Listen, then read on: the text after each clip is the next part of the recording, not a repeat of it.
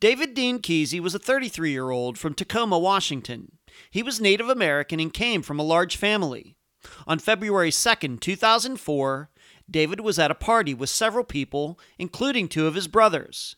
He decided to leave early, giving the impression that he was going to walk home. He was never seen again. I'm Ed Dentzel, and this is Unfound.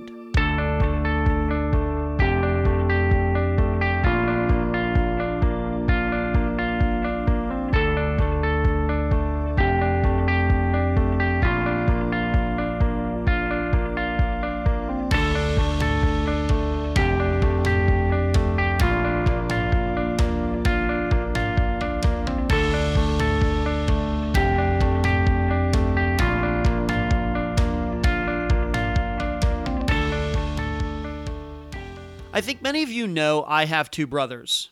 Their names are Michael and Brian. They're quite a bit older than I am. They've never done anything like what I do here at Unfound. And although we look alike, I'd say we're all three very much different people. In fact, I don't even have their last name. Long story. But they are my brothers, 100%. And although over the last 25 years we've had some falling outs and disagreements, not just me with them, but them with each other, we are still brothers. As the youngest one, I go to them for advice. They have my back and I have theirs. It's kind of like we may call each other SOBs, but we will fight anyone who calls our brothers the same thing. You know what I mean? That blood is thicker than water kind of thing. And knowing them for the last 25 years has enriched my life beyond measure. Well, in the case of David Kesey, he had many brothers, and in fact, a few of them were at the actual party David attended, the night he disappeared. Yet not long after that night, things transpired that caused people to view the disappearance in a different light, and got friends and family wondering, were these men, and one in particular, truly their brother's keepers? And now a summary of the case. David Kesey was smack dab in the middle of a long line of children, having many brothers but only one sister. He was known as the jokester of the group and had been married for several years by the time 2004 rolled around. However, David had addictions, just like his brothers did. This caused him to not be able to hold a job for a very long time. So David stayed at home with his kids while his wife managed a fast food restaurant. So on February 2nd, 2004, David got together with some of his brothers in Tacoma, Washington, for a moving out party. One of their friends was moving away. Although some of the men, including David, were married, there were single women there as well. The alcohol was flowing and illegal drugs were available. At some point after dark, David decided to leave. He mentioned something to his brother Kenny about wanting to clean himself up, meaning get sober. David walked out the door with many of the people seeing this happen. The group believed David had chosen to walk home, even though it was a long trek. David was never seen again. In the days following David's disappearance, this seemed to be a case of a drunk and/or high man wandering off, as many do. However, weeks later, things transpired that caused many people to start viewing David's absence in a different light. And to this day, questions remain.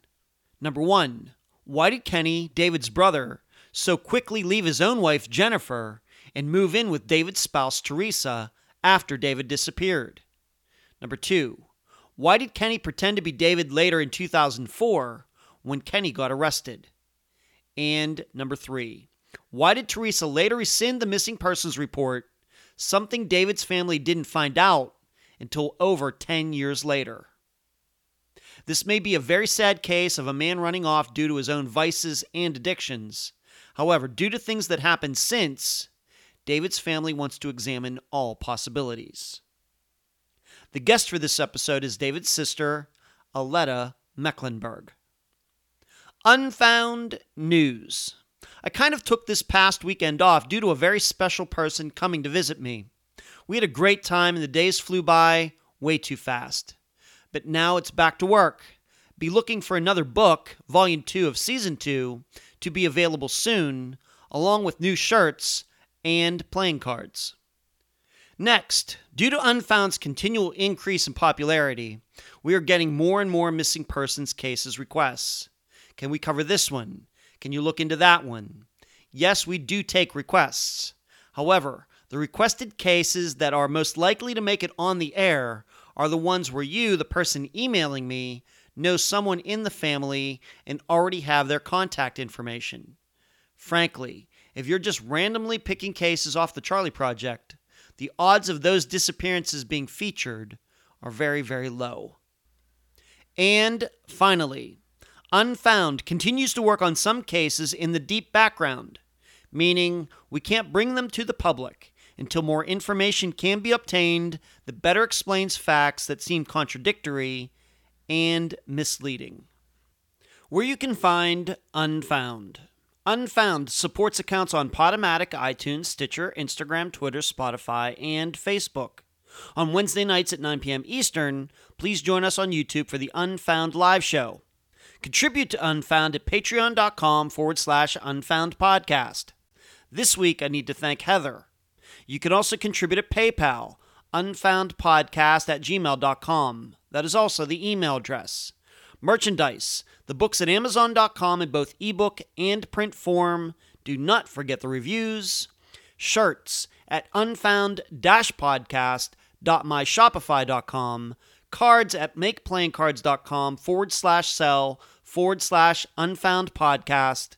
And please mention Unfound at all true crime websites and forums. Thank you. I'm so happy to have on this episode of Unfound the sister of David Kesey, Aletta Mecklenburg. Aletta, welcome to Unfound. Thank you. Let's start here as we always do on Unfound. Let's just talk about your family, parents, brothers, and sisters.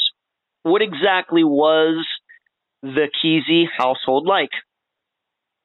The Kesey household, growing up, we were 5 brothers and myself. I was the only girl. Wow. Okay. And the household was very wild. We, we were raised in Des Moines, Iowa. And, we were middle class, and we were raised in a great neighborhood where we just used to run the streets from morning to the evening, and everybody in the neighborhood knew who my family was. Huh. Not because of me, but because of my brothers. Okay. They were a little wild. Okay, and I'm guessing, being I know where this interview is going, I know we're going to have to touch upon a little bit of that eventually. But what was it like just being the only girl and having David and Kenny and and Carl, these other brothers? What was that all like for you, just being the only girl?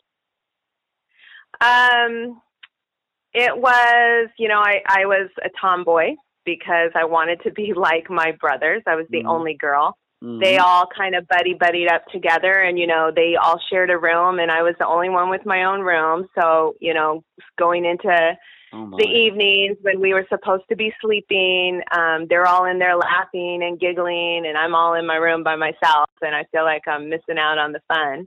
So I really looked up to my brothers, and I really wanted, to have and share that camaraderie, but I really didn't have it being the only girl.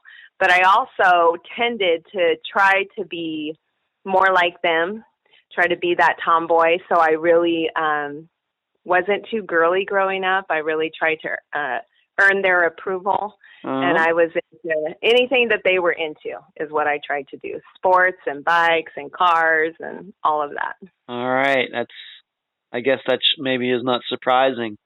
And so, David, where was he as far as the brothers and you, as far as age and the lineup of oldest to youngest? Where was David and where were you? How many age? Right. David was a middle child. I was a middle child. He was 1 up from me. So he was about 2 years older than I was. 2 years older.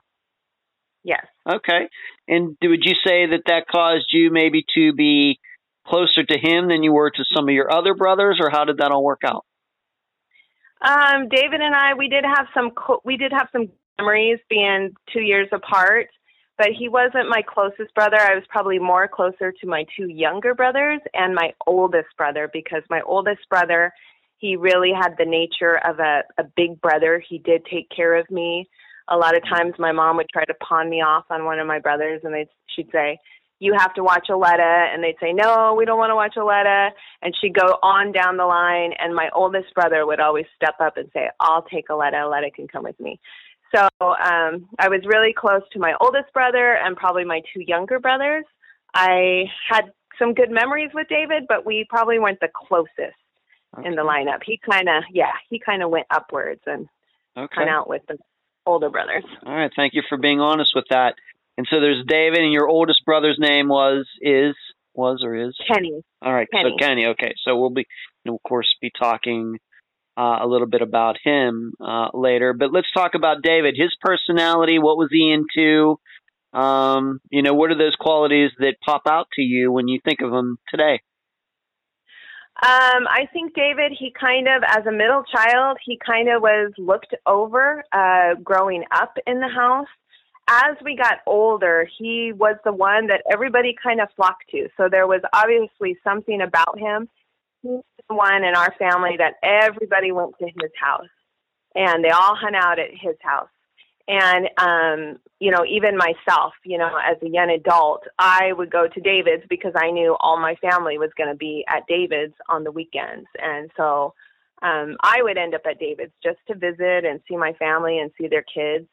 And he was he grew up and became a real, he's very lively. He liked to joke around.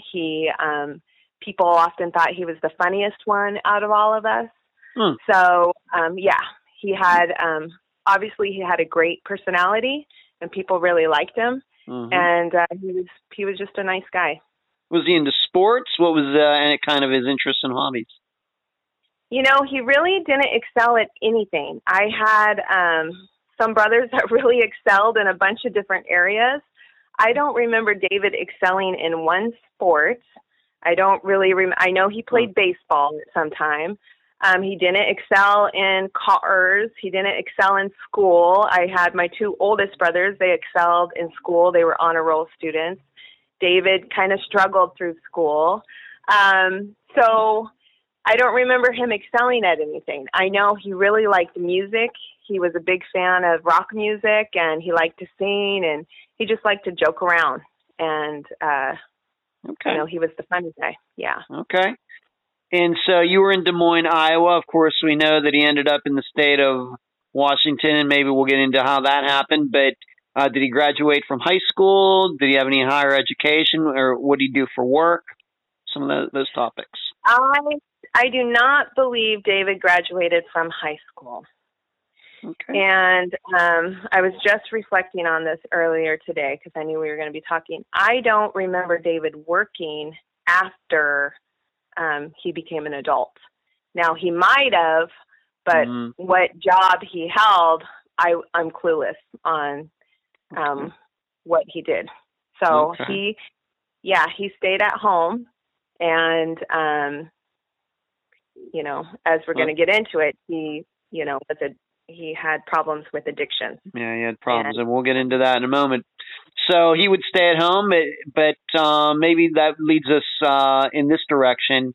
At some point, though, he did have some relationships, and he did get married. Why don't we talk about that a little bit? Let's talk about his wife, Teresa, how they met, and, did he have any relationships before that? Right. Growing up, David did have a serious relationship with his high school sweetheart. Her name was Carla.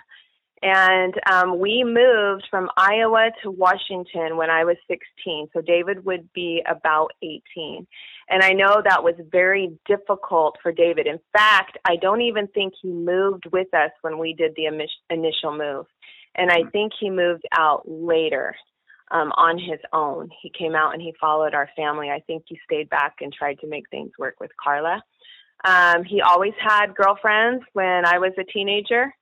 He pretty much steadily dated Carla, but every once in a while there was another girl, a fling. It never lasted long. Him and Carla were pretty steady. Okay. After he came out to Washington and he was no longer with Carla, and he was staying back at the family house, I had a friend who had a girl, young adult. She probably had to be about 19 or 20, living with her. And she would sometimes run around with me and my friend. She didn't really run around with us, but sometimes she just tagged along. And she was a Native American woman. Her name was Teresa. And we weren't really close to her. My friend was probably very close to her because they lived together. But she came with us one day when we were going to my house, and she had an interest in my brother, David. Okay. And that's how they met. Yeah. That's how they met. And did you think that they were a good match? Obviously, they ended up getting married. Was that a positive development in your mind, or what? I didn't think a whole lot about it. I was, roughly 16. I had so much other things going on, and I just kind of thought, oh, that's cute, or that's sweet, and that's nice that they, each found somebody, and I didn't really put a whole lot to it. I never really followed their dating relationship or anything like that. All right. Do you remember the year that David and Teresa got married? How old were they, roughly? I would guess they got married around 91. It was when I was graduating high school, and they probably had to be, 20s. I think Teresa was 1 or 2 years older than David, and she was pregnant, and that's when they got married. Okay, so fairly young. So, and David, of course, he's 49 now. That's the age that I am. So, 20, if you got married in 91, 21 years old, that's fairly young these days. Even back then, fairly young to get married. Okay. And how many kids did they have? They had 2 kids. 2 kids. Okay. Now, you had mentioned earlier about work and those things. The way you remember it is that David did not have a job. So was he like stay-at-home dad and she worked, or how did they work those things out? From the best of my recollection, that's what I think. I mean, I don't think it's what she probably wanted. I remember she worked as a manager at Burger King. So, and they just had a small 2-bedroom house, not too many miles away from the house that we were living in Washington. And he stayed home and took care of the kids. Okay. And during this time, let's just say from 91, once they got married, and of course you're 2 years younger, so you're like 18, 19 at the you were about 18, 19 at the time. How often would you see David and Teresa and their children during the course of the 1990s, would you say? When his kids were really young, I didn't see him too often. I met my husband and I moved down to California. He was in the Air Force and we got married. We would come back and visit our parents, and we would have family get-togethers. I know David and Teresa, for a short time when their babies were young, when their children were young, I think the oldest was when she was still a baby. They lived with my parents until they got their own place. And so I would say I saw them probably a couple times a year while their kids were young. Okay. We then moved back to Washington, and then I started making frequent visits because I wanted a relationship with their children, and I wanted my children to know their children. Okay. That's good. Now, you've already mentioned this before. You had some addiction problems. When did you start noticing it, or maybe you'd even heard about it before you noticed it? When did it start popping into your mind that your brother David was struggling with some things? My family always had problems with, as long as I can remember, as being a teenager, starting with my oldest brother. they were what I called partiers. And partiers in my mind were, you know, it was innocent enough. It wasn't anything heavy or bad. They, you know, there was a lot of drinking and partying going on. And where we kind of grew up, how we grew up, where we were from, it was okay. And in fact, I was doing it too. It was, you know, we're underage, we're teenagers, but we're finding someone to find us some alcohol. And my brothers, by this time, my oldest brother was probably of legal age, and he was probably supplying some of my younger brothers until they became of legal age. But they had been drinking and smoking weed for a big part of their teenage and high school years. For as long as I can remember, they were, you know, growing up. When I was probably about, I would say maybe 12, 13, I remember I would tell my mom, you know, hey, they're doing this. I would tell on them. And then as we got older, I started doing it myself. So, of course, I stopped telling on my brothers. But we were just kind of going in that direction. Okay. And when do you think, once again, looking back on it now, and I realize that he's disappeared roughly 15 years ago, but going back to the 1990s, when did you, once you and your husband moved back to the area, that you noticed maybe that David addiction was a little harder than maybe just weed and alcohol? You know, okay, so I had to be an adult, and I had my children, and I knew that abuse was going on with drinking, and because it just didn't seem like they were taking care of their kids and their family to the level that I thought they should. They never openly used hard drugs in front of me.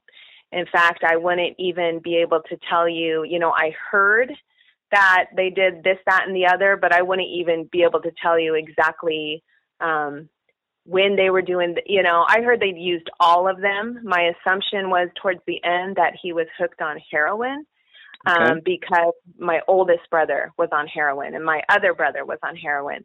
So I assumed they all used the same drug. But I heard that they, you know, tried them all. They tried crack and meth. And I mean, I don't even know all the different types of drugs, but that heroin is the one towards the end that really hooked them, and that they was kind of like, I guess, their drug of choice. Okay. So some serious addiction issues, and I'm guessing that this had been going on for several years before he disappeared in 2004, or is that what you would say? Yes, I would. Yeah, I would agree. Okay. And just to give the listeners an idea, once you did move back and were seeing them, how often would you say that you were seeing David and Teresa and their kids? Would you say once a week, once a month? What would you say? I would say a few times a month, but not during the time that he went missing. I kind of really had pulled back after that because the drug use was getting heavy. Again, they never really did it in front of me, but the atmosphere to their place and the people that were hanging out there was something that I no longer really wanted to be around. I would still try to, say, hey, can I take the kids this Saturday to the zoo or to the water park? So I would still try to arrange things with them, and they were always more than willing to let me take their kids. And that probably slowed down to maybe once a month or once every 2 months. But up to the time where he was missing, my seeing them had really kind of pulled back, and the atmosphere was getting too dark and stuff. Yeah, I hear that a lot. We talk a lot about addiction on Unfound, and what you're saying, I think the listeners heard a lot about that from a variety of people, from siblings like yourself or parents who've been on the program talking about, their missing loved one who fell into addiction. You're saying a lot of the similar things. Mm-hmm. Did David, during this time, let's just say 90s into the early 2000s, ever try to go to rehab? Did he acknowledge that he had a problem? I think he knew he had a problem. I don't think he ever tried to get into rehab. I believe towards the end of it, he wanted help, but he didn't know how to get help, and he didn't know how to get out of it. And I think that was more so up until the time that he disappeared. Okay. And his wife, Teresa, if you can say, and of course she is not missing, she's still alive, but if you can say, was she wrapped up in this as well, or was she just trying to put the best on a bad situation? Yeah, she was. She was not a drinker. She didn't use drugs. She worked usually sometimes, you know, she would most times I remember her holding a full-time job. And but I know it was on and off here and there. And I don't ever remember her really being a drinker or one that used drugs of any kind. Okay. But in no time, they were still even married at the time that David disappeared. Right. All right. So even despite all of these drugs and things that David was going through, they never did get a divorce or anything like that. No. Okay. All right. Let's go up to the days and weeks before he disappeared. So we're going to move up to 2004. I think you've given the listeners a really good idea of, you know, what he was going through, what, you know, the kind of relationship, marriage that he was in, his children, and kind of the overall feelings of what was going on at the time, you know, through the 90s and early 2000s. So we're going to get much closer to when he disappeared. In those days and weeks before he disappeared, how were you and David? You know, as a sister, you being 2 years younger, as a relationship between siblings, how was it? I think we had a decent relationship. We weren't close. I think he respected me in a lot of ways, but then I also feel like he had some resentment in areas of like, I think he thought maybe I thought I was better than him or better than them, him and my brothers. I remember hearing comments like that, not from him, but from other people. And sometimes they would make fun of me, make fun of my husband and I, kind of make some jokes. But I think at the heart of it, he had respect for me. I mean, he would call me every once in a while when he would find himself at a low spot. He would reach out to me, and he knew that I had a strong faith in God, and he knew that was the reason why I was living my life the way I was living my life. And I know he believed in God, and he would just kind of reach out to me for like help or prayer or an encouraging word, or he just, yeah. I don't know. Okay. What I'm trying to say. And would you say, and let's just, maybe I should ask you this. How long before he disappeared? When was the last time you talked to him before he disappeared? I think the last time I talked to him before he disappeared was about a week to 2 weeks. I had been sick, and I had like the flu, and I wasn't feeling well. And he called, and I could tell he was in a very low spot. I could tell he was reaching out for help. And he seemed a little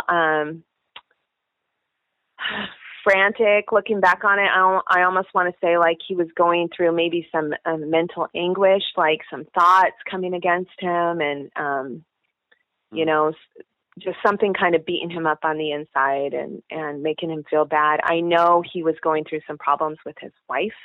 I know they had been going back and forth. I know she was fed up with him, and I know she would lay into him and really make him feel bad about his lifestyle and what he was doing, and the fact that he couldn't support his family, that he couldn't, you know, get off this stuff and be who she wanted him to be. And I know it would get really bad, and I know she would berate him and probably for, you know, having the right reasons. Yeah. And, but I know it also, you know, was starting to wear on him. Right. You know, that can be, if he had that addiction as long as he did, I mean, that can get expensive after a while. I mean, how was he, right. how was he financing this addiction with, you know, this wife? He's not working. She's working as a manager at Burger King. I mean, you have any idea how he was doing that? I would guess he was stealing things. I believe because I've seen my other brothers do it. I know something that they would do is they would go into stores and they would steal something and then they would try to sell it to their dealer or exchange it. Or they would try to sell it to somebody like even myself. They would try to sell me things. And if I knew it was hot, because of my moral beliefs, they knew I would tell them, no, I don't want to buy your stuff. Of course. So, but I know that's, how he would supply some of his, Okay. That's one of the ways he supplied his addiction. How many run-ins would you say that he had with the law during this time, and was the law after him at the time of his disappearance? I have no idea how many run-ins he had, and my best guess would be no, they were not after him. Okay. He stayed at home. He, all the partying went on at his house. It was never like too extreme or too wild that cops were called. So, I don't think he had, unless he got busted for stealing a few times, then, that would be the only thing. But nobody's ever shared with me that happened to him. He never shared that with me. And as far as I know, I don't think the law was after him, but they could have been. All right. So there was no warrants, to your knowledge, there were no warrants out for his arrest at the time that he disappeared. Like, he wouldn't have, because it does come up once in a while, especially with people who do have addictions and do maybe have a criminal record. There's always the belief that if there are warrants out for their arrest, maybe they took off or something. You don't believe, though, that the police were after him at the time that he disappeared? No. Okay, thank you. You've mentioned your brother Kenny before, your oldest. You said your oldest brother, you said you were very close to him as kids. Yes. And he was also in the area where you all were living. But I think you said that, he had his own issues too. Maybe you could talk a little bit about Kenny and David's relationship, because we're going to talk about Kenny once we start talking about what actually happened the day David disappeared. As far as I know, I think they had a decent relationship. They obviously partied together a lot. I think they both had the same addiction, as far as I know, to heroin. I think, as brothers and having doing those type of things, I think there were definitely probably times where there were conflicts. My brother Kenny could be extreme, very, he had a reputation of being kind of crazy. He was known for beating his brothers up. I don't know if he ever beat David up. Oh. I know he beat up some of my other brothers, and I know sometimes he would beat them up if he heard that they were doing that particular drug. It would make him so mad to find out that his younger brother was on that drug. And he would try to beat them up so they would never do the drug again, but it was unsuccessful. And I know he probably used violence other times if he got mad enough. He had a pretty violent temper. He wasn't a huge guy, but a word people would use to describe him was he was scrappy.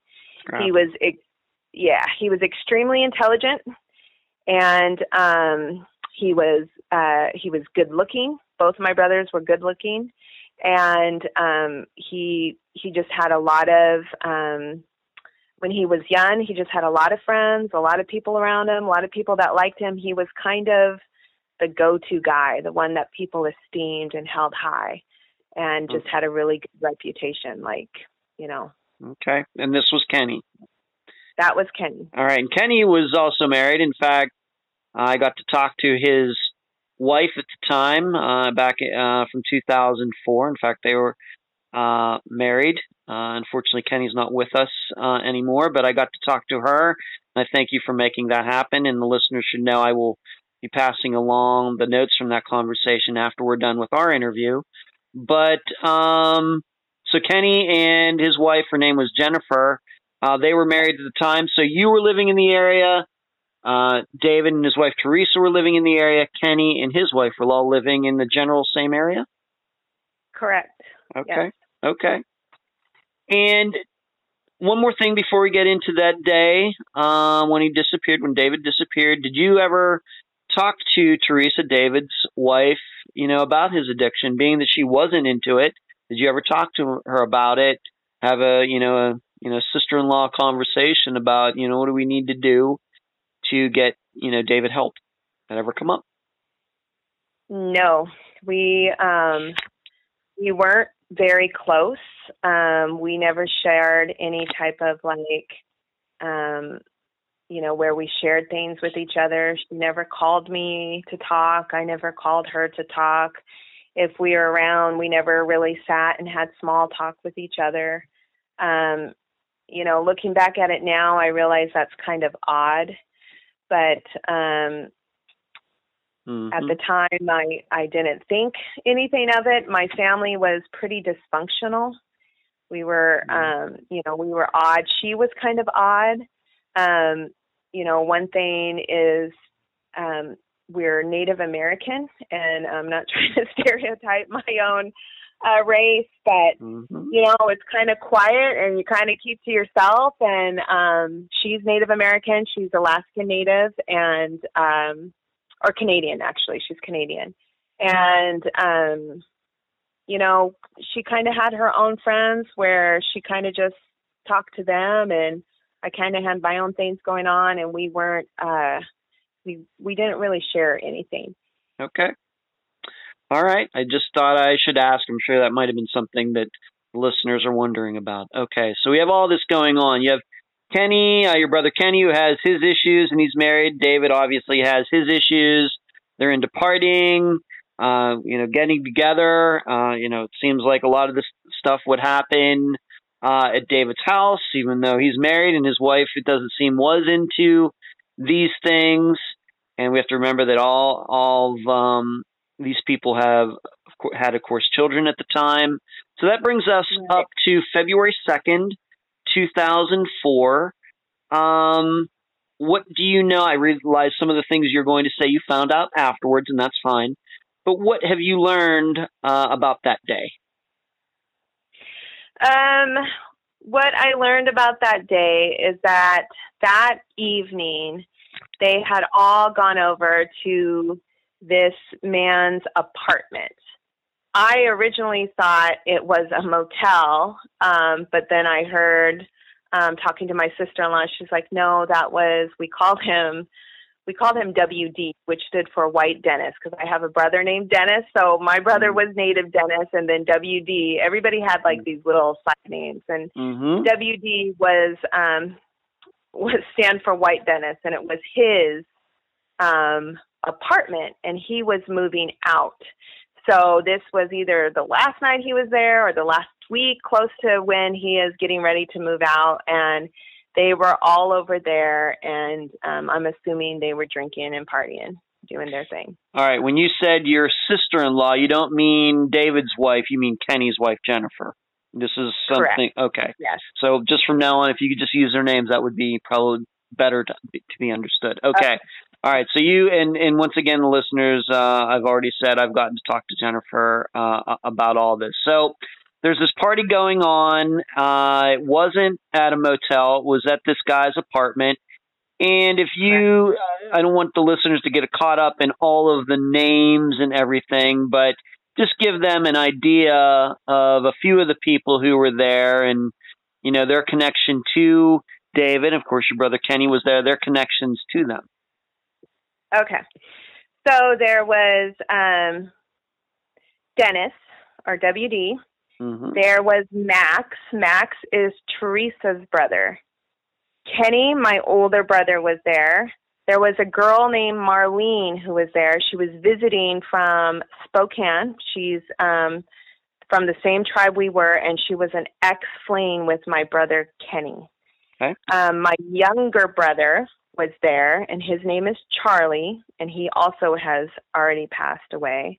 And Charlie's one of his really good friends, but he was also kind of would run around with this group too. His name was Ted.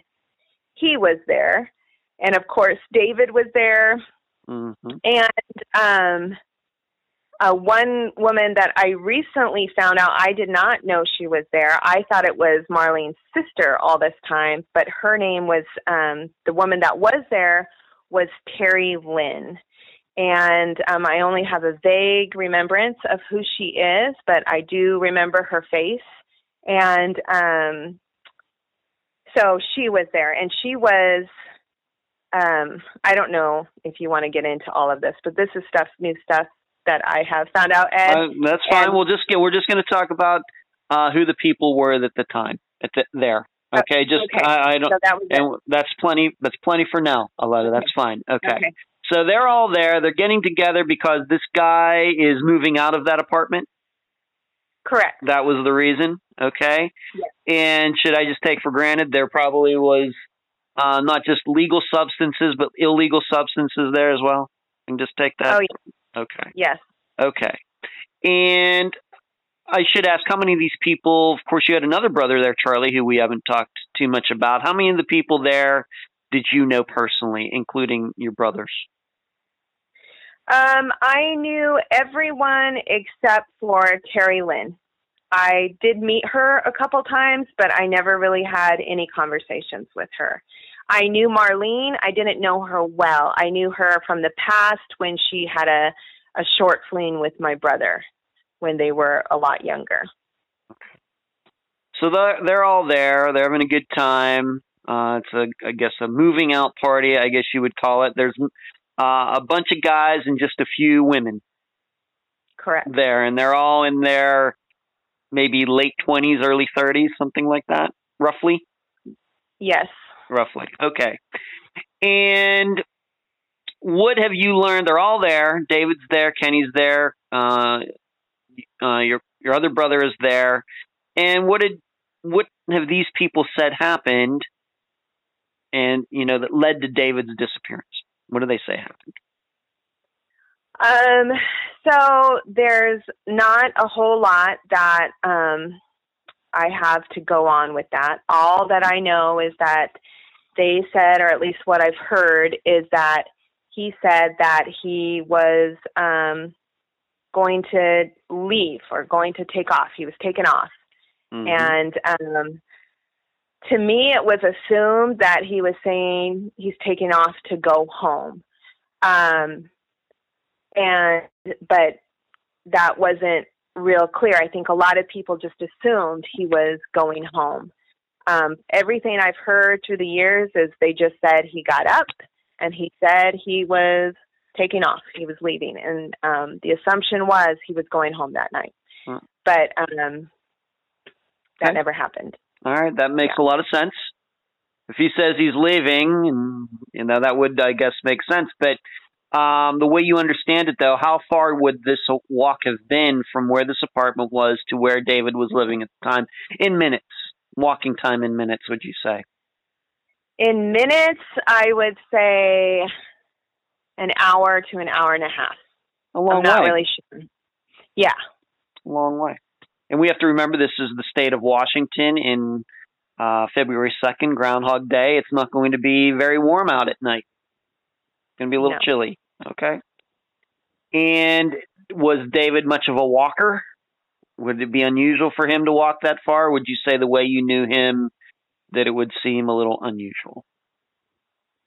He wasn't a walker. I wouldn't say it's unusual for him to say, hey, if he decided in his mind that I'm walking home and he can walk home, I mean, we were very independent kids growing up. We did what we wanted when we wanted. And so it's not unusual for me to think like, I mean, we grew up in Iowa in the Midwest when, you had snow, feet of snow come in. And sure. So, and like I said, we were very independent growing up as kids. So to me, that's not odd. If he said, hey, I'm walking home, that means he's walking home. And I mean, you can't really, that's his choice and his decision. So, right. He's a grown man. He was 33, 34 years old when he disappeared. So what's anybody going to do? Right. Nobody's going to stop him. Right? Right. If he was 12, that would be 12 years old. That might be something different. Was there anything, once again, it's been 15 years, is there anything that you've heard that led up to him deciding to leave? Was there a fight, an argument, maybe an argument over a girl that was there or a young woman that was there, anything like that? Or do you get the feeling that he just up and left? There was nothing that I've heard over the years that there was an argument or anything happened about a girl or anything. Okay. But is it true then that Kenny was there? Did he offer to give David a ride? Is that something that popped up afterwards that you found out, or did Kenny tell you that, or? You know what? I kind of vaguely remember somebody telling me that Kenny offered to do that, but I don't know if he did or not. Okay. And is it true that David left his wallet behind? That's something also that I heard, and I don't know if he did or didn't. Okay, you've never seen it? Nobody's ever showed it to you? No. His wife, Teresa, never, showed it to you afterwards, or, when the police got involved or anything like that? No. All right, so that's just a kind of rumor. It may be true, but to your knowledge, you don't know anything about that. You've just heard about it. Right. Okay. What kind of part of town is this that he would have been walking out into that night? Decent neighborhood, shady neighborhood, the way you understand it. Spanaway is a little grungy neighborhood. It's not bad. I'm not worried about too many neighborhoods myself. Mm-hmm. And it's, in Tacoma, there's some known bad areas. And none of the bad areas to me are really that bad. I mean, where my brother lived, it wouldn't have been considered a really nice neighborhood. So, some people, they would judge it and say, "Ooh, no way." And, me, myself, I'm like, it's not that bad. I guess what I'm asking you, if he starts walking home and, would somebody have had the opportunity, would it have been a place where he could have gotten jumped or mugged or, stuffed into a car? Is that the kind of neighborhood it was? Well, you definitely could have been jumped because that has definitely happened in these areas. I've never heard of anyone being stuffed into a car, but I have heard of people being jumped. The term mugging, I don't really hear that too often. But people getting jumped, I have heard that. Okay. And what time did he leave this party? Was it early in the evening? Was it, when we say February 2nd, was it like late February 2nd or early February 3rd? From my understanding, it was like 1 a.m, but nobody's really too clear on that. Since I've kind of asked and tried to get more details, and nobody, Okay, and we have to remember, I think, that all these people at the party, it's not like all of their eyes were on David. We don't know exactly, how he left the party. I mean, if it's like me and I'm not much into crowds, I kind of just, before I leave, I go and see the host of the party and say, hey, I'm taking off. It's not like I go to every person and say, hey, I'm leaving now. So we have to remember that some people might not even realize that he left. Very possible. Right. Okay. So he leaves. Of course, he doesn't end up getting home. Once again, it's a decent walk. When does somebody realize that David is missing and that he didn't get home after that party? I would say the next day, somebody probably realized, his wife, I'm sure, realized he wasn't home.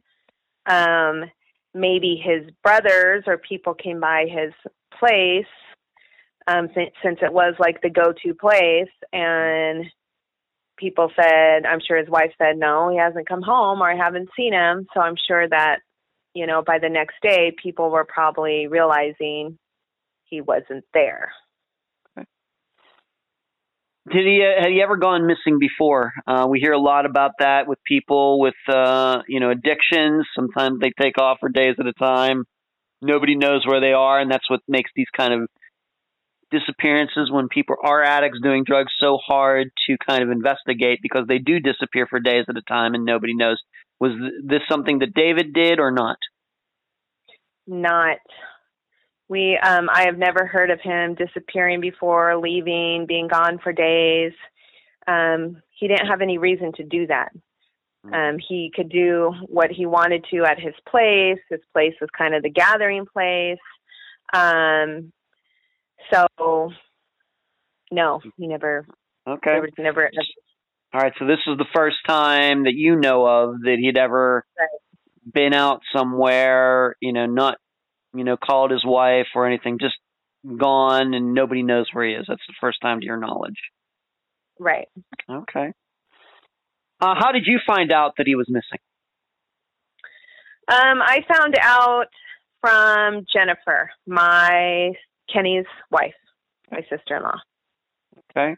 And how did she find out? And I did talk to her about this, but so she calls you. Do you think that this was the day after? Do you think it was a week later? How do you remember it? I remember it being a couple days later. She called me and said, hey, they can't find David, or David's missing.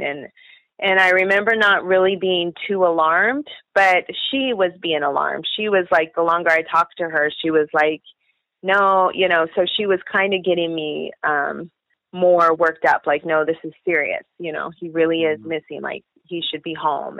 And they were out and gave me the story, and he hasn't come home. Right. And still in the back of my head, I'm kind of thinking like, are you sure this is serious? But, at the same time, I'm thinking, okay, let's, just to be safe, let's go look for him. Okay. And she did tell me about how she and Kenny did ride around for a couple of days trying to find Dave. And once again, I will put a little more detail into that after this interview. So she calls you, and did you talk to Teresa, his wife, when you found that out? Did you call her and, ask her, hey, what's going on? You didn't? Did anybody call her and try to coordinate with maybe letting the police know or do a search or anything like that? My mom might have called her. I remember Jenny was very upset because she felt like Teresa wasn't acting in a way like, she should be, like, hey, this is concerning. We need to file a missing persons report. And I think after maybe like a week, maybe a little less than a week, maybe like 4 or 5 days, I think Jennifer was trying to get my mom to do it. And then my mom found out that she couldn't be the one, that it had to be his wife since she was married. He was married. And from what I understood, I believe from my mom, she did eventually, like a week later, file the missing person report. I'm not going to try to put words in your mouth. I just want you to be as honest as you can. Would you say that Teresa was resisting filing a police report? Do you think that she just thought, hey, he'll show up eventually, I don't want to go down there and fill all this paperwork and then him show up? I mean, what did you think at the time? I would go with the latter of what you said. I don't think she was resisting. I don't know. I never talked to her. Just knowing her personality and knowing kind of what the scene was, she might have, because my attitude would have been more similar to the second, like, hey, he's, he'll show up, blah, blah, blah. And yeah. Okay. I also have to ask you this. Once again, it's just your opinion, if you can say, because as you stated, they were married for 13 years at the time of his disappearance. It sounded like maybe she was getting to the end of her rope regarding him. She's not into drugs. She has a job all these years. He's an addict. He doesn't have a job. Could it have been, well, if he goes off and takes off, maybe good riddance? It could have been. Okay. All right. Okay. So this police report is finally filed. Do you know if the police, really, did anything? For example, did they try to track down these people who were at this party? I don't know any details on that. I never followed through. I never asked anybody. Okay. I kind of just thought it was being handled, I guess, hearing that there was a police report filed. So I thought, that somebody's doing the right steps and doing the right things. Right. And we have to remember that what was going on in this party, some of it was illegal, and it may be that some of these people might not have been willing to talk to the police anyway. We just don't know.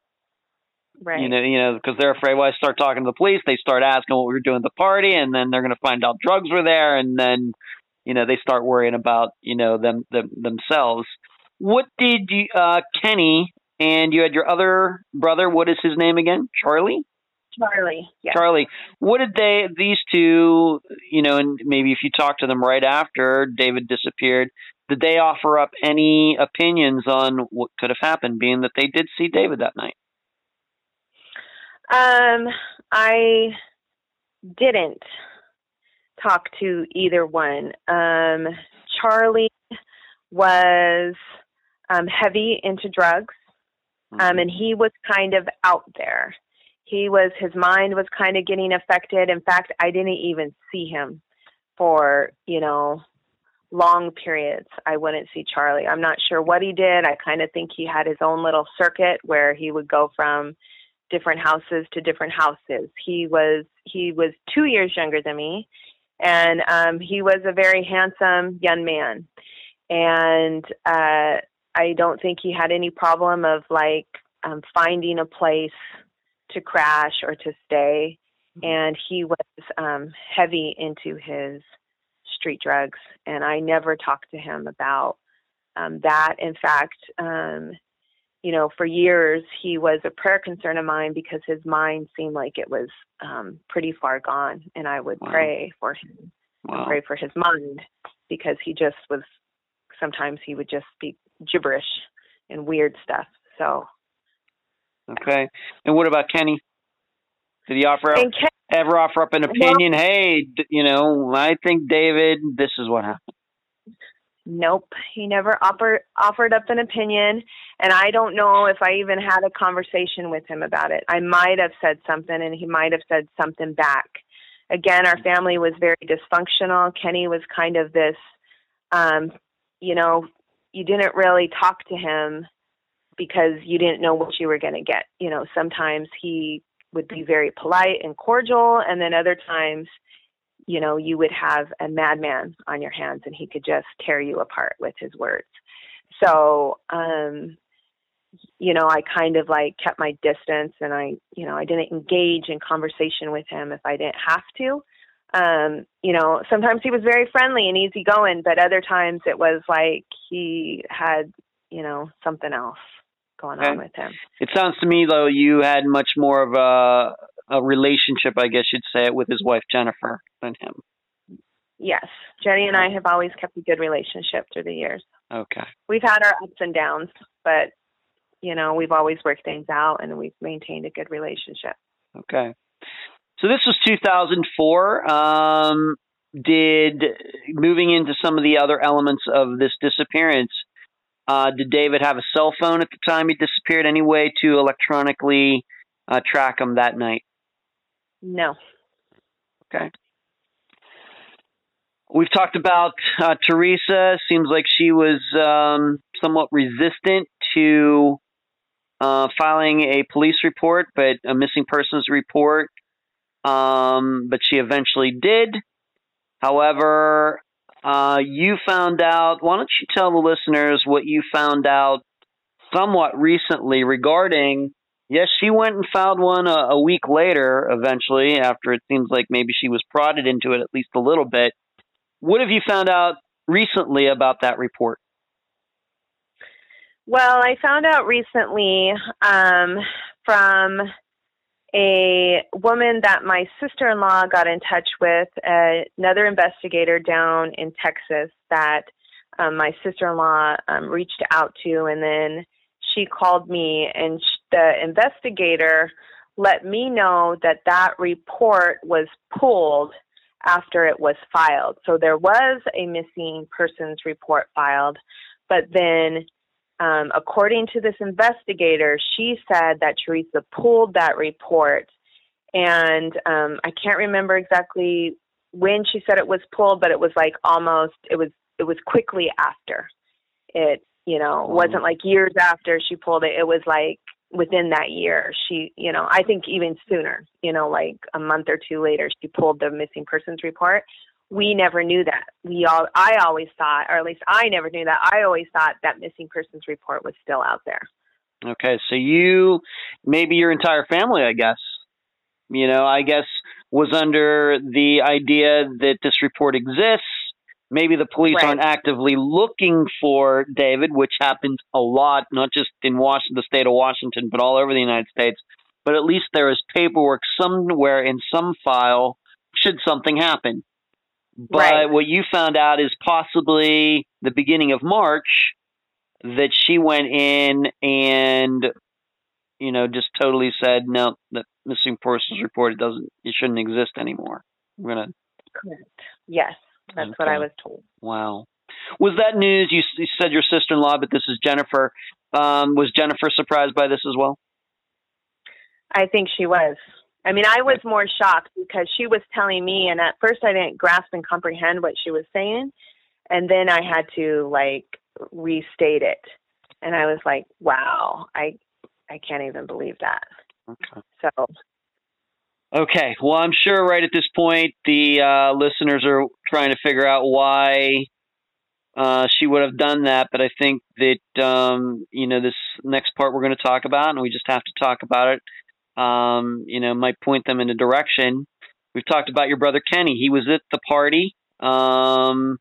He allegedly might have even offered to give David a ride if David was leaving, but we don't know if that's for sure or not. What did Kenny do not long after David disappeared?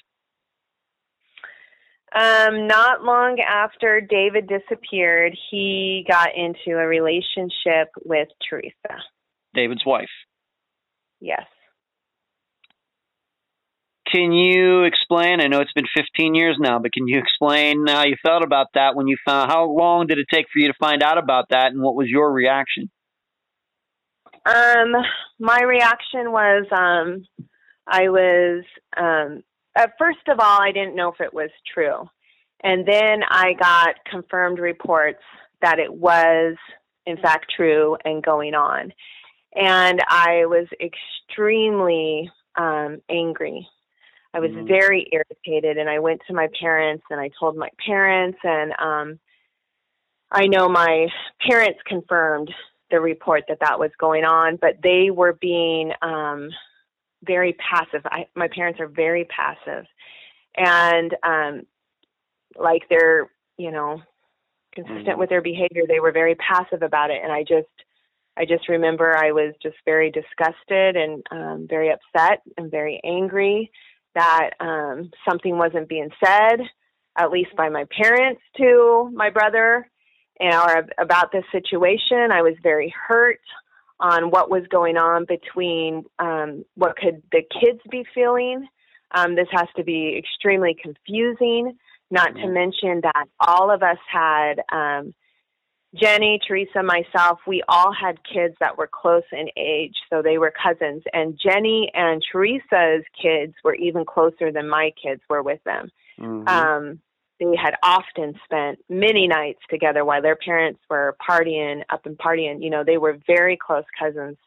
And I just thought this is as dysfunctional and as ugly as a situation can get. And I just thought it was so hurtful. Extremely hurtful. Did you ever personally talk to Kenny or Teresa about their new relationship? No. Okay. Mm-mm. All right. I have to ask this just because it's my job, did you find that suspicious that Kenny would move in with her right after David disappeared? I don't know if I found it suspicious.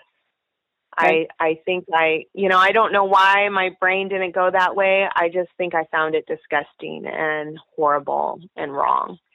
Okay. I don't know why my brain didn't say, wait, this is odd. This is weird. What's going on? I mean, I already thought, like, you got to be kidding me. This is gross. That's disgusting. That's so wrong. But my brain never went to, this is suspicious. Okay. Would you say that they tried to keep their relationship on the down low, or were they pretty open about it? I think they were pretty open about it at Teresa's house. I think everybody that was around pretty much knew, yes, there was an intimate relationship going on between the two of them. Okay. Do you think that this is a relationship that started just after David disappeared, or is there any proof, I should ask, that they might have had something going on before David disappeared? There is no proof that I know of that this was going on before he disappeared. I know when years ago when I was a teenager and when Teresa first came over to my house and she met my brothers, she was interested in Kenny first. And I remember I said, he's married, he has a wife. And then she turned her attention to my other brother. Dave. And yeah. Okay. So, yep. All right. So we have to remember not only is Kenny moving in with Teresa, but he's leaving Jennifer. And of course, Jennifer and I have talked about that. And once again, I will detail those details, I guess, be more complete on those details after this interview. So Kenny moves in with Teresa, and how long does that, relationship last? My best guess, my best, recollection, I would say, a few years. He, as far as the relationship part, as like a intimate relationship, I would say a few years. Now, I don't know. I would say 2 to 3 years. I know he continued to live with her and he stayed with her off and on. Like, I know sometimes he would move back to my parents' house, but it seems more often than not, he was actually living in both residences, her house and my parents' house. And when he passed away, he was staying at her house.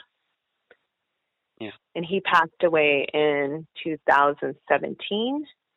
So, just a couple of years ago. Yeah. So this went on, from the time my brother went missing, that's 13 years, that relationship continued at some capacity. Whether it was still intimate or not, I'm not sure. Okay.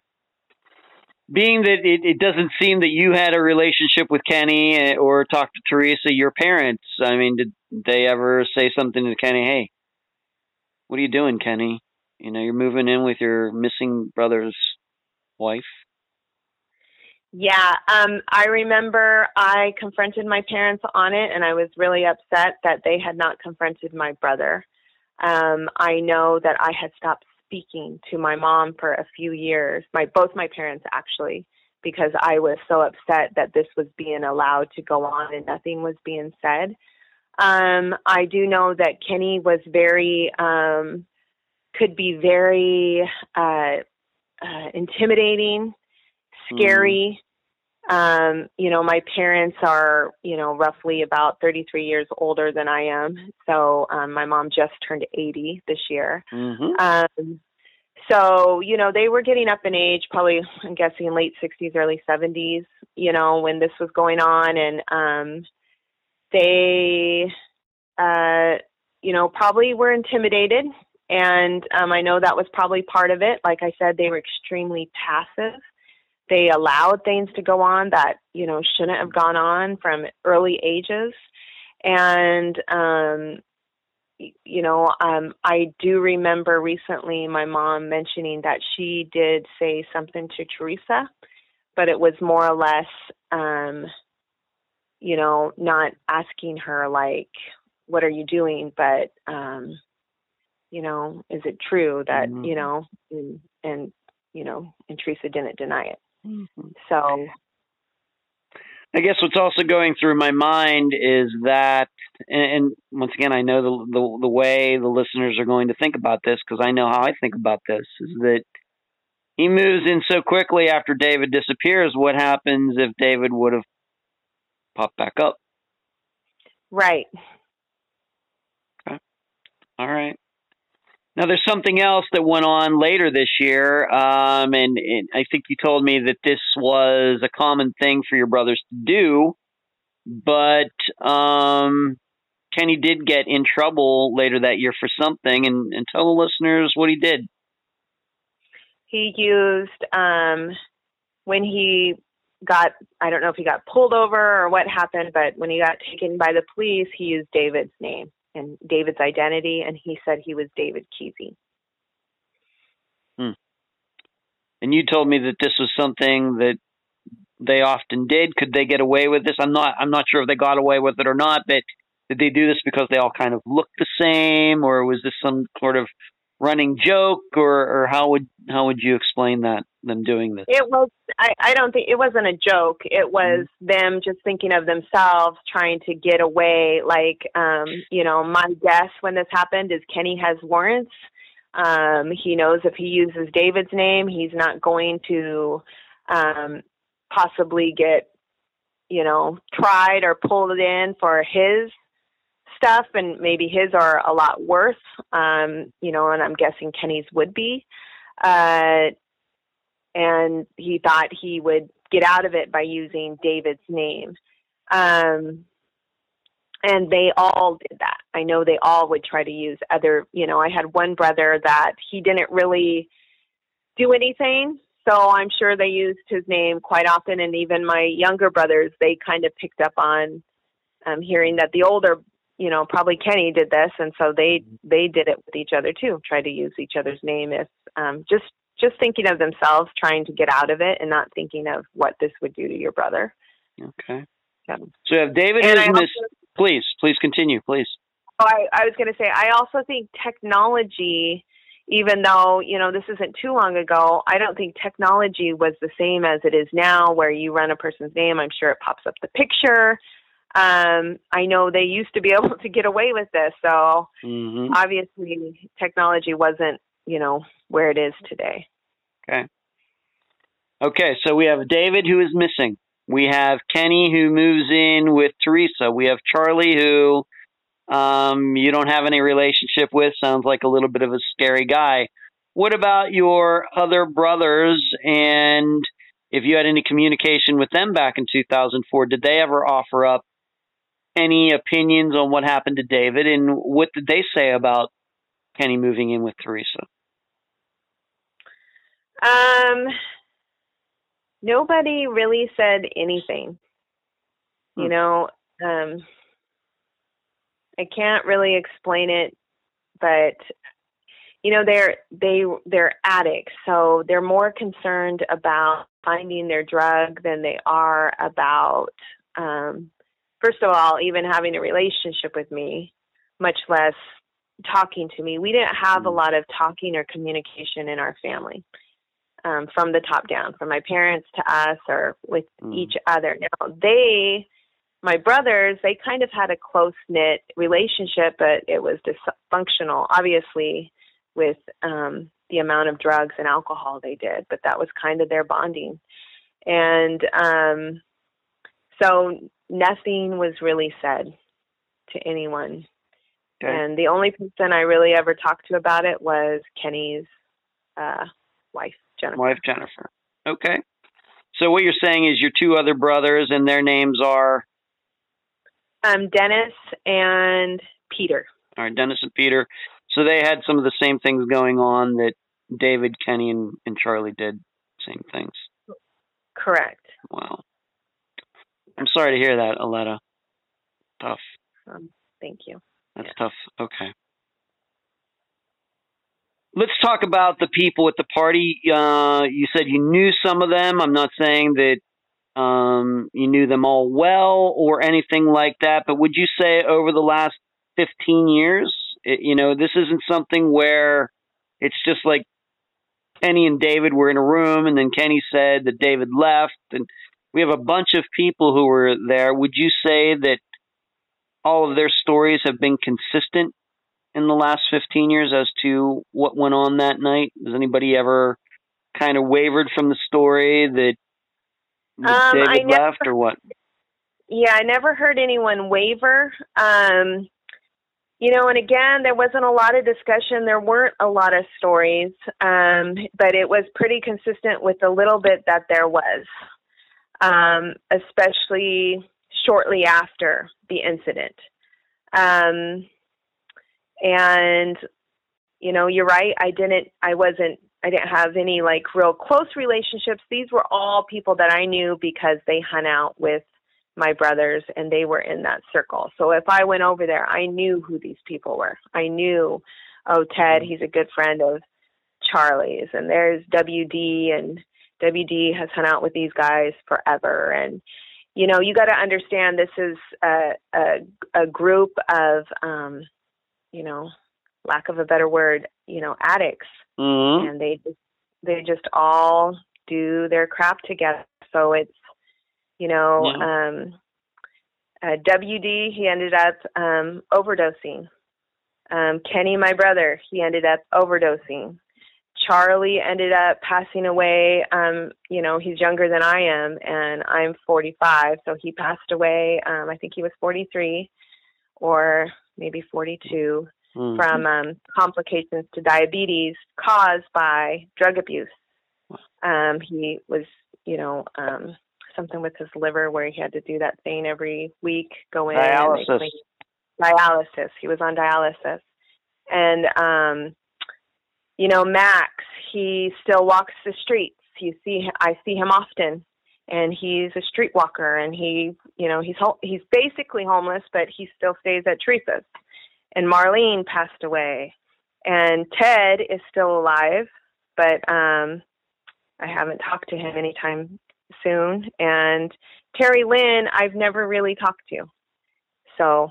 Okay. And as we are recording this, it is September 24th, 2019, and the listeners should know that Aletta and I have talked about maybe her putting me in touch with a few of these people, and hopefully I'll be able to talk to them before this episode comes out. Of course, by the time that the listeners hear this, they will know if I've talked to these other people or not. But at the time of this recording, Aletta says that she will try to put me in touch with some of these people. And like I said, I've already talked to Kenny's wife, Jennifer. Any reason that you think that Kenny left Jennifer? Of course, you know Jennifer very well. Any reason that there would have been any advantage in Kenny's mind to go from Jennifer and move in with Teresa? No, I don't see any reason for advantage. I know that Kenny and Jenny's relationship was always a bit rocky, always a bit volatile. I truly believed that they loved each other. They were in love with each other. Obviously, they married each other. And, but they both kind of went down that path. Jennifer pulled herself out of that path and has remained out of that path. And Kenny stayed into it, unfortunately, even up until his death.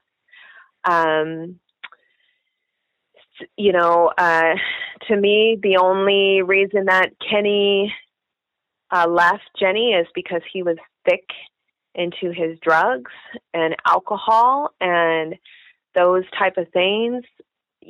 They involve dark spirits, and it's when you're doing stuff like that, you're in an atmosphere that's ugly, and things like lust can definitely come in and persuade you to do things that you don't care. I mean, you don't care what you're doing to your body. You don't care what you're doing to your wife and your kids. You don't care what you're doing to your brother's wife. Right. So, and obviously she was in a place too where, she allowed this partying to go on at her place for years. And it's not because, she worked and she loved David and she was okay with the atmosphere. She wasn't a drinker.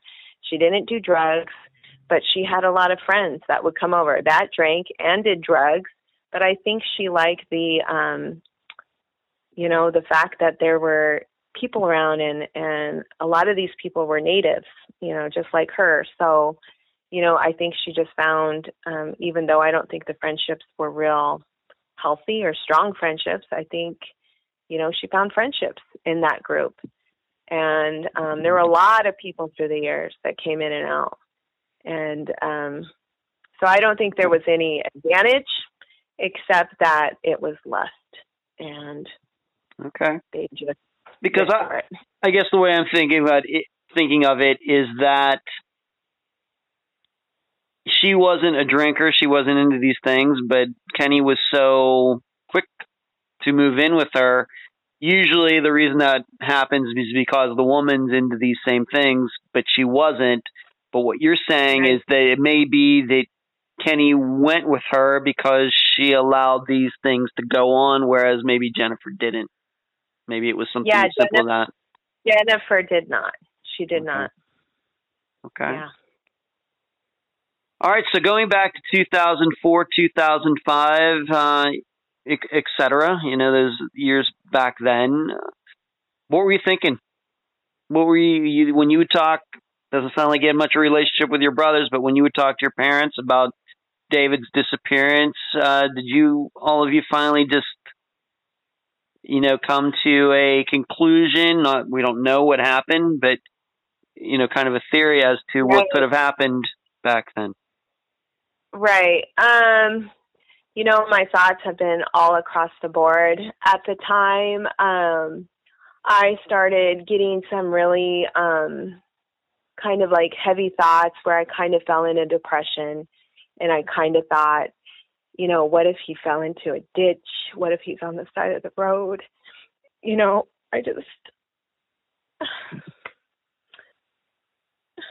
I just was worried about him, and I knew he was in a bad place, but I still had compassion and I loved him, and I knew he needed help, and I just had these thoughts, and it was really through my faith that got me through that time of really thinking the darkest and the worst, that he is dead and he's in a ditch somewhere and nobody's looking for him, nobody's finding him. I've had a peace that I'm okay if he's passed away. I wish I had some type of finality, like I knew, because I don't know, I still keep hope that he could be alive. There's part of me that says he could be alive. I know he was going through such a tough part with his wife that I could picture him just saying, I'm out of here, and him opening the door and him walking out and him just keep walking and just keep walking and saying, I'm not going back to my wife.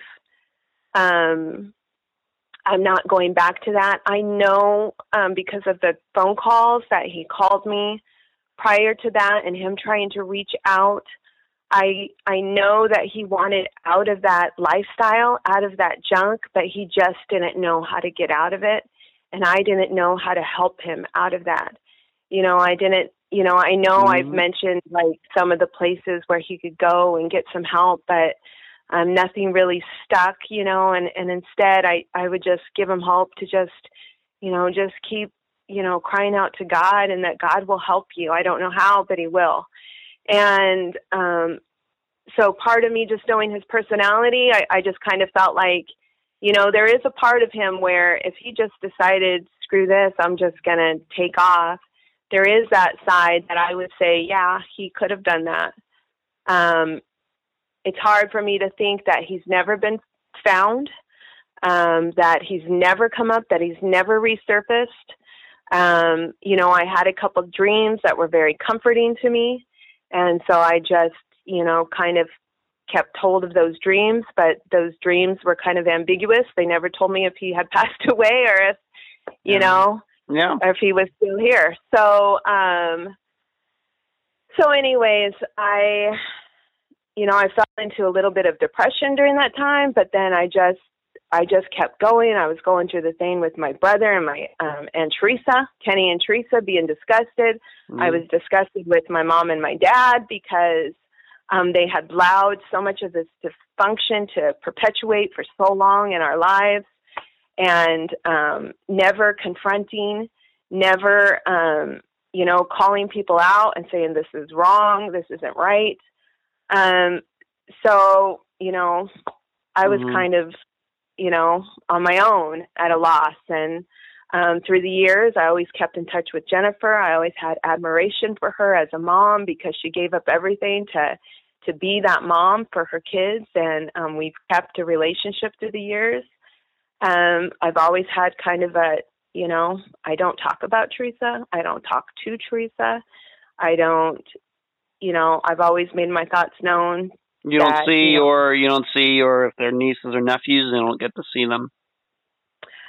We see them every once in a while. My mom came into town this last year, and I reached out to my niece through Facebook, and I said, your grandma's here. We'd love to stop by. Can we stop by? She said yes. The niece, keeps us at arm's length because she loves her mom, and her mom, didn't do anything wrong, and she knows that I kind of side with Jennifer and that I still keep relationships with all of Jennifer's kids. So it's kind of a strained relationship with Teresa and her kids. My mom has kept a better relationship of, the grandkids still love my mom. My mom still loves the grandkids, and they're adults now and they have kids of their own. So it's, but anyways. Okay. Yeah, it's just very complex. You don't really expect that maybe something when you're a teenager, 15 or 16, and then things get very complicated. And right. Like you brought up lust, you brought up the drugs and things. It just complicates things so much. Right. It doesn't seem like there's ever a good way to try to rationalize any of it and make sense of it. And, and it's very difficult to maybe put a happy face on it. It's very difficult. Very difficult. Right. Okay.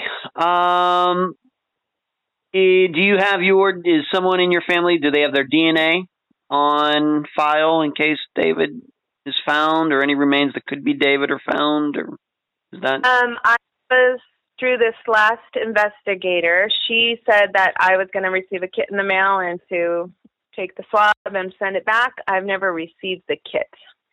So, yeah. So. Yes, you should probably, follow up on the DNA.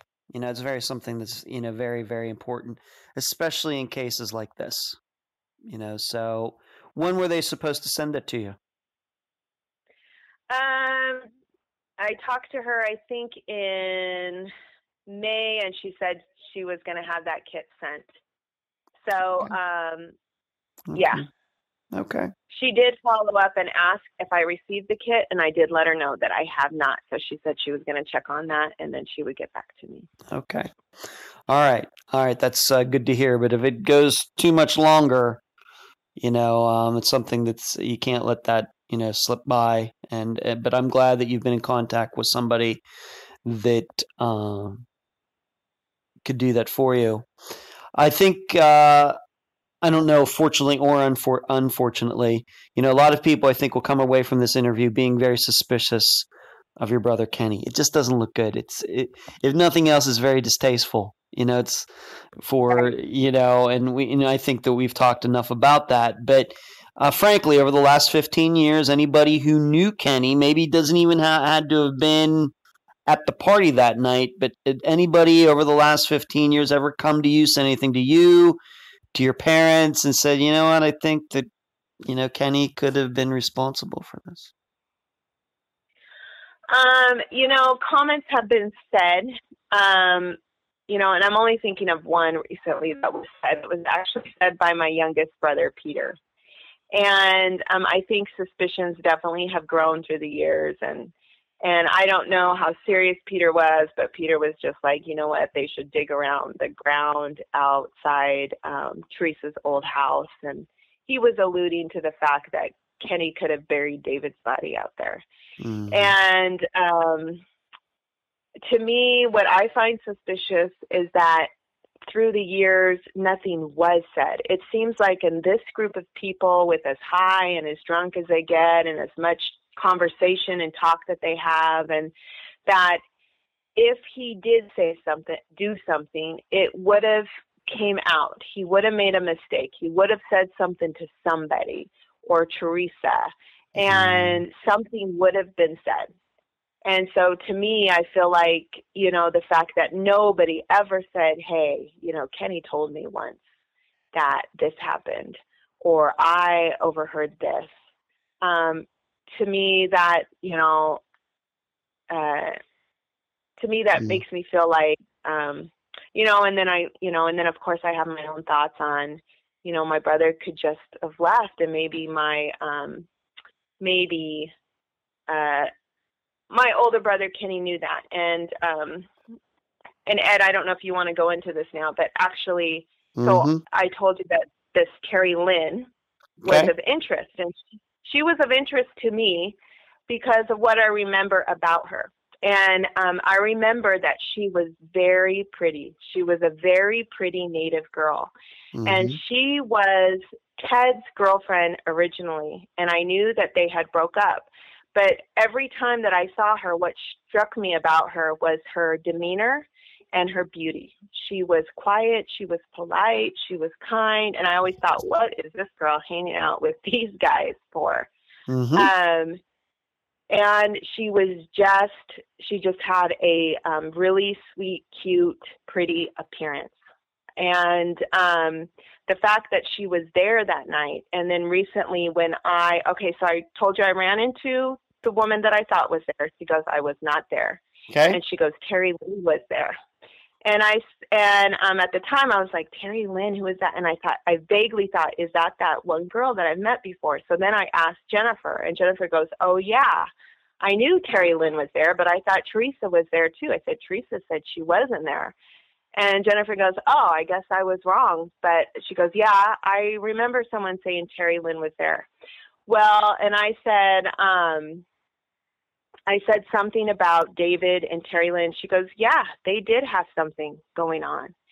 And I said, how do you know that? She goes, I just knew. She goes, I know they left together one time.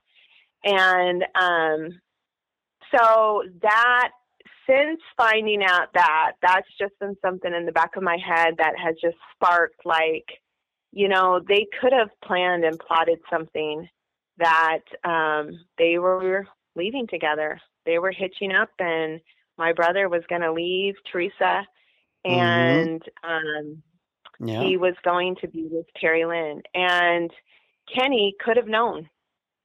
And Kenny could have known, you know, David's blew the coop, he's gone. But again, I thought if Kenny knew anything, it seems like he also would have said something. He would have said, hey, David's gone. He left with that girl. I know he did. You know, but the fact that she just kind of disappeared too, you know, nobody, you know, I don't know her last name. I'm trying to find out. I messaged someone trying to find out her last name, trying to get any contact information. I went on different people's Facebook profiles, looking at their friend list, trying to find a Terry Lynn. But so your impression is that she was at this party, and then she kind of, quote unquote, disappeared like David did. She didn't disappear like David did. Like, I mean, I didn't know her. You know, I didn't know where she stayed. I didn't know where she lived. She, you know, at the time, I know she was kind of dating Ted. But the fact that I didn't know she was even there. So the fact that I just found this out, it's just very interesting to me, because and then when I mentioned to Teresa that, you know, I was like, Terry Lynn was there. She was the whatever. And and I mentioned something about David, maybe having an interest in her. And she said, oh yeah, he did. And she goes, they had something. And this is the first I'm ever hearing of this.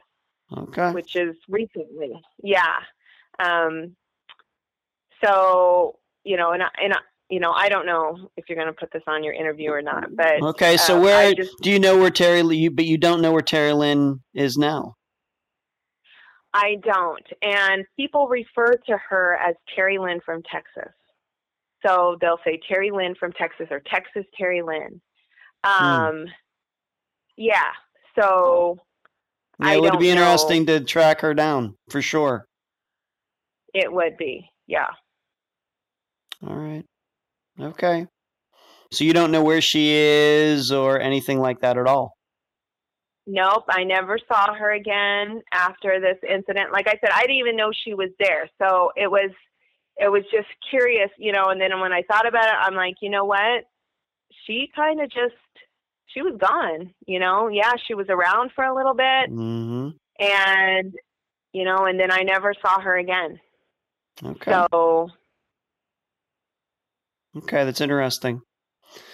Well, maybe if we can talk to some of these people that you've mentioned, maybe you can put me in touch with them. Maybe I'll be able to figure this out, or maybe me and one of my assistants can try to hunt her down somehow. Right. That's kind of what we do, but might be a little tough with just a first name, but you never know. Well, yeah, Terry Lynn.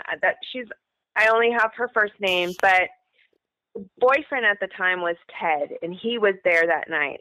And I have tried to reach out to Ted, but I haven't got a response. I don't have a phone number that's working for him.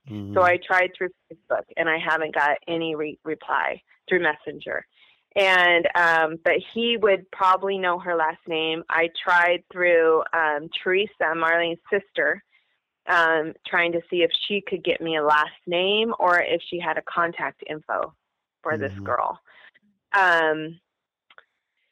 So Ted doesn't have a number. I can give you his last name, and you can search him on Facebook. Why don't you just give it to me after we're done here? I don't want to report it on a recording right in this interview. Okay. I don't want to do that. But yes, you can send it to me, or we'll just talk about this after this interview's done. And we'll do what we can. You just give me the full names of these people, and myself or one of my assistants. We'll try to track these people down and see what they have to say. Even if we can't get them through Facebook, once again, we have other ways of reaching these people, databases, etc. Okay. Right. Okay. Last 15 years been very difficult. Obviously, frankly, you've had a lot of death in your family. You've lost Kenny. You've lost Charlie. Of course, David is missing. Doesn't sound very fun, just to put it simply, Aletta, since David disappeared. Been very difficult. Been very difficult. Do you have a Facebook page or anything, set up for David at this point, or what? No, I've never thought of doing that. I'm not a Facebooker, so I've never thought of making one for him. Yeah, I have a Facebook account, but I don't get on. I don't post anything. I don't surf the post. Okay. I'm just not a social media person. Okay. Well, I know what I can do for you is that I think what would raise the profile of David's disappearance is getting him on the Charlie Project. I know he's on NamUs, which is important, but I think it's also important that he's on the Charlie Project site, which is also a huge missing persons site, like 10,000 profiles on there. It's run by my friend Megan Good. So I want to try to make that happen for you. She'll put all the information. There's pictures, any pictures of him, and of course the day he disappeared, the circumstances of his disappearance, etc. So I will try to make that happen. I think that will raise the profile. So if anybody does get on Google or whatever, that they can find David that way as well. Any final words before we complete this interview, Aletta? No. One thing that did come up recently is I had a few memories of, like, his daughter said she saw David after his disappearance. She said, yeah, but for some reason, nobody really believed her. And I don't know why we didn't believe her. My mom said maybe she's just wishful thinking, but she said she saw David while she was on her school bus. She saw her dad walking on a sidewalk. So, but again, we never followed up on any of these things. And so how long would this have been after he disappeared? I remembered it was recent. It was recent after he disappeared, like weeks, a couple weeks later. So, probably should have been something that maybe should have been turned into the police, but I know my personal opinion. This doesn't have anything to do with David's case. It's just an overall idea I have that you start even 48 hours after a person disappears. Sightings of that person are usually false. Usually, not all the time, but 90% of the time, I'm inclined to dismiss them. Not saying that didn't happen, that she didn't see David, her father. But, the way the human mind works is that it's very difficult, even for people that we know, to just randomly see them on the street somewhere. I mean, the odds of that happening, of course, very, very low. Of course, if it was a stranger that had allegedly seen David, then the probability of being true would even be lower. It's just the fact of disappearances. But okay. Well, I want to continue to work with you, Aletta, and maybe we can track down some of these people. Then myself or one of my assistants can talk to them. Maybe we can find this Terry Lynn from Texas, if that's where she's from, or maybe it was somewhere else. Maybe that was just a nickname for her. But if she is from Texas, we'll certainly look there. And, maybe we can get some of these things going. At least bring some more, additional information to you after 15 years. Hope we can do that. That would be great. Okay. Aletta, I appreciate you being on this episode of Unfound. Thank you, Ed. Thank you for your time, and thank you for your interest. You're welcome. And that was my interview with Aletta Mecklenburg, sister of David Kesey. I thank her for joining me and all of you on this episode. As I stated during the interview, I had a chance to speak with Kenny's wife at the time, Jennifer. Aletta wanted me to do that, and I was more than happy to do so. Here are my notes from my conversation with Jennifer in no particular order.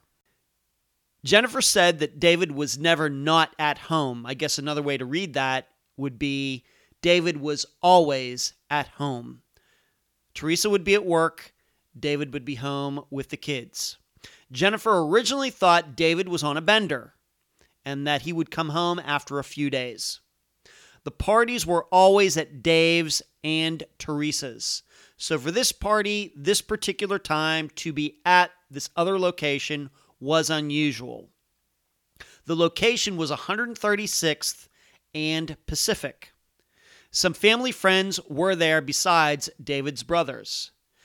Jennifer has no idea how David got to the party. Of course, you'll remember Aletta has no idea how David got to the party. It may very well be that Kenny picked him up, somebody else picked him up, he got a ride there from somebody who didn't go to the party. We just don't know. Teresa's wife's brother was there, and I'm still looking to talk to him. He's David's brother-in-law. Everybody who went to that party told the same story, that David took off before the party was over. And it was very unusual because David was the type of guy who didn't leave until the party was over. Jennifer and Kenny drove around looking for David in the days after his disappearance. Jennifer says Kenny looked concerned. Within 2 weeks, Kenny was living with Teresa, and he was very honest with Jennifer about it, so he didn't try to sneak around behind her back. He just came right out and said, I'm going to live with Teresa now. But Jennifer didn't think that meant that Kenny murdered David. Jennifer suspects, though, that Kenny and Teresa had something going on before David disappeared. No proof of that, but she suspects it. Kenny didn't want Jennifer talking to Dave's wife, Teresa. I don't know if that's unusual or not. That seems pretty logical given the situation.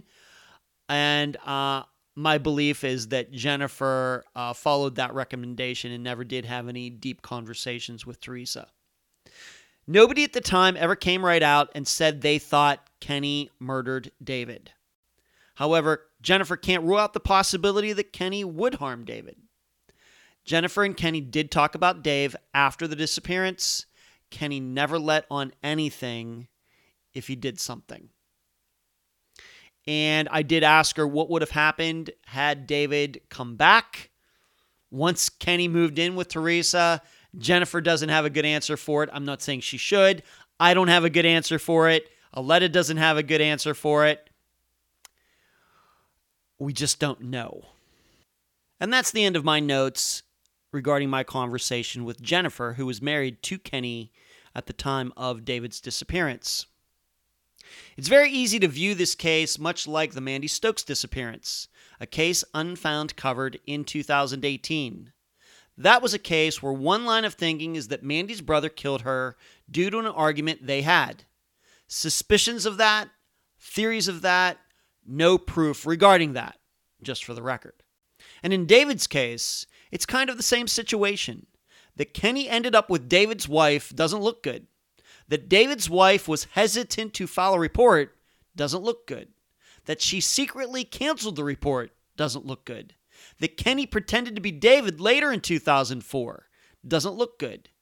Yet even at the time, in 2004, Jennifer, Kenny's wife, who almost more than anyone else would have a reason to point the finger at Kenny as the culprit in David's disappearance, not even she is gung-ho about the theory of Kenny killing David. Given that, I guess the question must be asked, if not even the jilted wife cannot entirely point the finger at Kenny, why should the rest of us? How can the rest of us? And is it fair if we do point the finger at Kenny? Those are all great questions, because there is nothing worse than suspecting a fellow family member and it not being true. And I don't want to be accused of that. So I have to rely on what I think I know about disappearances. Yes, men and women do just walk off. Yes, addictions make people more likely to do this.